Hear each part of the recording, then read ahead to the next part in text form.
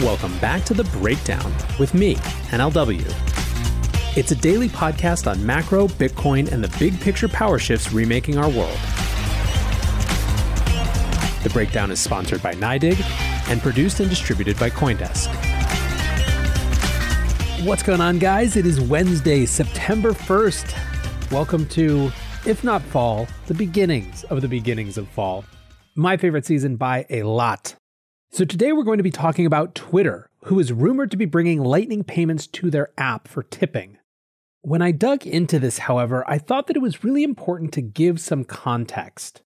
We're entering into a moment, a phase in this market cycle where you're likely to hear a lot about how far behind Bitcoin is technologically, how fast everything else is moving, why none of the cool new things in crypto are being built on Bitcoin. You might already be hearing some of that.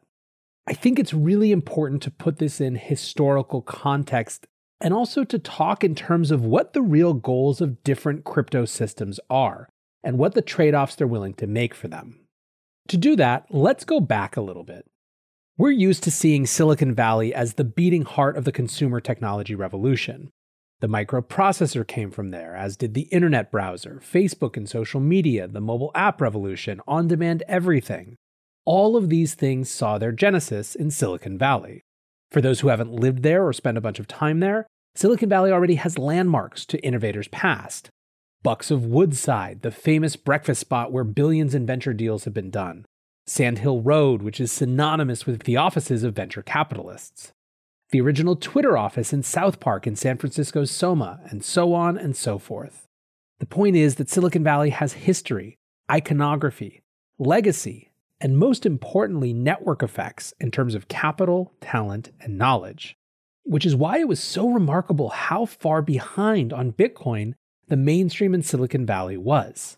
It wasn't that Bitcoin wasn't around at all. It's that it wasn't around much until 2011, 2012, and when it did come around, the vast majority of mainstream entrepreneurs and VCs who noticed it at all viewed it as mostly just one of a slew of payments technologies then springing up. It was something you could use as a novelty at Coupa Cafe in Palo Alto to pay for your coffee while you pitched a VC. It was, ironic knowing how things have transpired since, just another competitor to Square. I was in Silicon Valley at the time. I even advised a company that went through the same Y Combinator class as Coinbase in 2012. I remember when they gave out thumb drives with Bitcoin on them for all the participants in that class. I wonder how many of those got lost in drawers or thrown away in moves. Either way, I've thought a fair bit about why Silicon Valley didn't get it. Now, at this point, let me do a quick caveat. There were plenty of people who did get Bitcoin there, and get it in the way that we understand it now. Certainly a higher percentage of people in Silicon Valley got it than in professional communities basically anywhere else. My point, though, is that for a place that was the beacon, the center place of technology innovation, a far smaller overall percentage of the community got it than you might otherwise expect. And I think that the very way that I just described it as a technology hub, a technology beacon, is one of the reasons why it went comparatively unnoticed. If you're Silicon Valley, you see everything through the lens of disruptive technology. Disruptive technology in particular and what it means for consumer behavior. Bitcoin did have disruptive technology. Solving problems like the double spend problem that had evaded early pioneers in digital money for decades is nothing to slouch at. But ultimately, Bitcoin's revolution is not primarily a technology revolution, but a monetary revolution. Its fundamental shift was replacing human coordination of money systems and human validation of money exchange with math and rules-based systems. Another way to put it, the problem that Bitcoin was designed to solve, i.e. how to transfer value without trusted intermediaries, wasn't necessarily a problem that Silicon Valley was concerned with. In fact, what Silicon Valley was concerned with was how to transfer value more quickly and conveniently. This is in some ways a cousin of the trusted intermediary problem, but in other ways kind of the opposite. In many circumstances, better intermediaries, more centralization, are a solution that Silicon Valley presents to improve convenience and ease. Even more than that, most in Silicon Valley certainly weren't concerned with questions of the debasement of money or negative externalities of monetary policy experiments in the wake of the Great Financial Crisis. One really interesting thing that I've found about Silicon Valley, particularly the VC class, is that there's often a surprising lack of macro contextual understanding. They know their business of new technology incredibly well. The best have developed pattern matching for who and what is likely to win and are willing to take enormous risk, so this isn't a knock on that. While some have a deep, fluid understanding of other economic sectors and how macro forces impact their business, most just don't. The example I think of frequently is how much the discussion of valuations of startups is devoid of macro context. Most of the conversations I used to have about that were simply about whether it was just the Y Combinator effect inflating valuations. What was missing was a larger analysis of the fact that in a world where low interest rates suppressed traditional paths to yield, every category of investor was being shunted farther along the risk spectrum to seek yield. In other words, way more people and company were becoming VCs, meaning there was more capital available overall. By the laws of supply and demand, same number of startups plus way more capital means higher valuations. Now, to give credit to the micro view over the macro, it's not exactly the case that there were the same number of startups.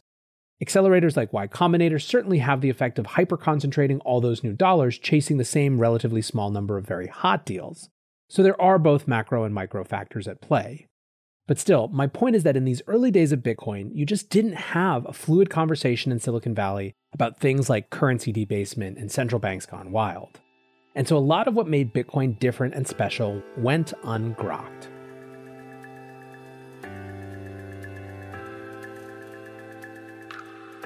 This podcast is sponsored by NYDIG, the institutional-grade platform dedicated to building a more inclusive financial system through Bitcoin. To find out more about NYDIG and their mission to bring Bitcoin to all, go to NYDIG.com/NLW. That's NYDIG/NLW.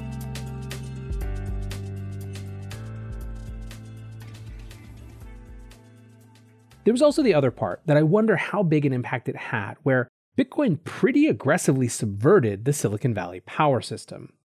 Satoshi never did a roadshow on Sand Hill, never applied for Y Combinator or did a pitch day. Bitcoin didn't try to network at the Rosewood or the Battery or play any of the Silicon Valley playbook at all. It just, all of a sudden, existed and started being what it was. The ecosystem that formed around it was organic and incentivized by the base design of the incentives of the network itself. Now, a cynical take would be something like VCs recognized this as a threat to their power, and so purposefully avoided it or invested in payments competitors. I'm pretty skeptical of that. Whatever critiques one has of VCs, of all the forms of economic power out there, they tend to be the type with the best sense of who and what is likely to disrupt them, and the most nimble ability to try to shift approaches before they are made irrelevant. I think the far more likely reality is that venture capitalist conviction is usually born of conversations with founders. Yes, it's important to have belief in an overall thesis about where the world is headed, but ultimately the VC bet is a bet on the specific entrepreneur and team to make that shift happen. Bitcoin never offered them that chance, and so it would have taken an extraordinary subject matter interest to carve out time to focus on that, especially when so many other entrepreneurs were right there knocking on their doors. Again, there are plenty of exceptions who are richly rewarded because they figured it out earlier than others, Tim Draper, Founders Fund, etc. But they are the exceptions that prove the rule. And also to be clear, I missed it myself. I think my missing it was mostly a factor of me being so consumed with the startup-y things I was trying to make work, and so not in a real rabbit hole explory mental space. But certainly the commonly held belief in my circle that it was just another internet payment thing was a factor as well. It took me fully leaving Silicon Valley and revisiting Bitcoin later, in the context of what it could do for marginalized communities or communities living inside strife, conflict, or authoritarianism, to really shift out of thinking about it from a technology revolution to a monetary one. It's also probably worth noting that when Ethereum and smart contracts came along, they were different in fundamental ways to both of the things that made VCs miss Bitcoin that I explained before. First, they were trying to solve different problems that made more sense to VCs. The idea of decentralizing the power of big tech platforms was, by the time of Ethereum's birth, something VCs were already thinking about, as it became clear that it would not be a new wave of Facebooks and Googles every few years that replaced the old, but the world would in fact be shaped by those tech companies becoming massive Borg-like things with corporate power largely unmatched in modern history. Second, unlike with Bitcoin, VCs did have a chance to invest early, not only in Ethereum but in projects built on top of it. For the purposes of this podcast, I'm not saying this with any form of judgment. There's a whole different podcast to be had about VC behavior during the ICO boom and what the shitcoin waterfall revealed about power in open VC systems, and those are things we should study and learn the lessons of. For now, I'm pointing out the simple, unarguable fact about how Bitcoin and all the other things that came after Bitcoin were different. This is the backdrop that made Jack Dorsey's high conviction and long duration support of Bitcoin so much more notable. It simply was not the norm in Silicon Valley among his peers. Jack has spoken frequently about his interest in helping support build the internet's native currency. I think it's clear at this point that he believes the only real candidate is Bitcoin. Indeed, every time he gets into tiffs with the Ethereum community on Twitter, which, to be fair, recently he has often been the provocateur of, his response is that he's just not interested, because what he's interested in is building the native currency of the internet. Bitcoin has a few things that I think Jack believes makes it the leading candidate for that. First, he does seem genuinely interested in the specific sound money principles underlying Bitcoin's monetary policy. Although, to be frank, I think that's an exploration more than the reason he got to a place of high conviction. I think the radically more important point for Dorsey is true decentralization. And I'm not just talking about numbers of nodes or anything like that.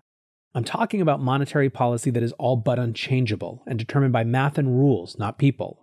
I'm talking about true leaderlessness. Those things are, I believe, to Jack, so differentiating that Bitcoin is clear to him as a generational technology. Now, those factors have built into Bitcoin a certain conservatism about how much it changes. Nothing matters more than the security, integrity, and inviolability of the network. From a trade-off perspective, this means it's worth moving more slowly on things like transaction scaling solutions in order to not disrupt those factors that make Bitcoin unique. And this gets us back to now. Especially in bull markets, one of the things that you'll often hear is, OMG, none of the cool shit is being built on Bitcoin. It's absolutely true that in frothy crypto times with lots of capital sloshing around, an insane amount of new things get spun up fast, work their way through markets, and some stick and some don't. It's Silicon Valley's move fast and break things on absolute crack. Truly, the concentration of capital, developer talent, composability, permissionless systems, and appetite for madness is astounding, and makes Silicon Valley look like a lumbering sloth in comparison. There's a lot to be said for that, many things I find interesting, and that I believe will likely come out of it. And that is in spite of the slew of negative externalities. The fortunes that will be made and lost just as fast or even hacked away. So it ever was, so shall it ever be. I think it makes this whole space extraordinarily dynamic and fascinating. Still, it would be wrong to paint Bitcoin as some head stuck in the sand also ran. The things that it cares about and the things that it's trying to accomplish are simply different than those of all the things that swirl around. The game that it is playing is a very, very long game that views success in terms of decades. What matters then is not if, after the end of this cycle, DeFi on Bitcoin or Bitcoin NFTs are mature and caught up to their cousins on other chains. The question is whether Bitcoin has continued its inexorable journey towards a truly decentralized, alternative monetary and financial system, without sacrificing those things that make it unique relative to all other systems. To someone like Dorsey, another way to put this is whether it progressed on its way to being the internet's native currency.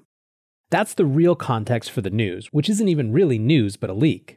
This morning around 3 a.m., Alessandro Paluzzi, a frequent tech leaker, leaked an image ostensibly from Twitter that would add a Bitcoin option to existing nascent tips feature. Here's everything it says. Receive tips in Bitcoin. Bitcoin is the world's first widely adopted cryptocurrency. It's a new kind of digital money that lets people securely and directly send money to each other on the internet. What is the Lightning Network? The Lightning Network is a technical innovation that allows for faster payments with lower fees than Bitcoin's primary network. Set up your wallet.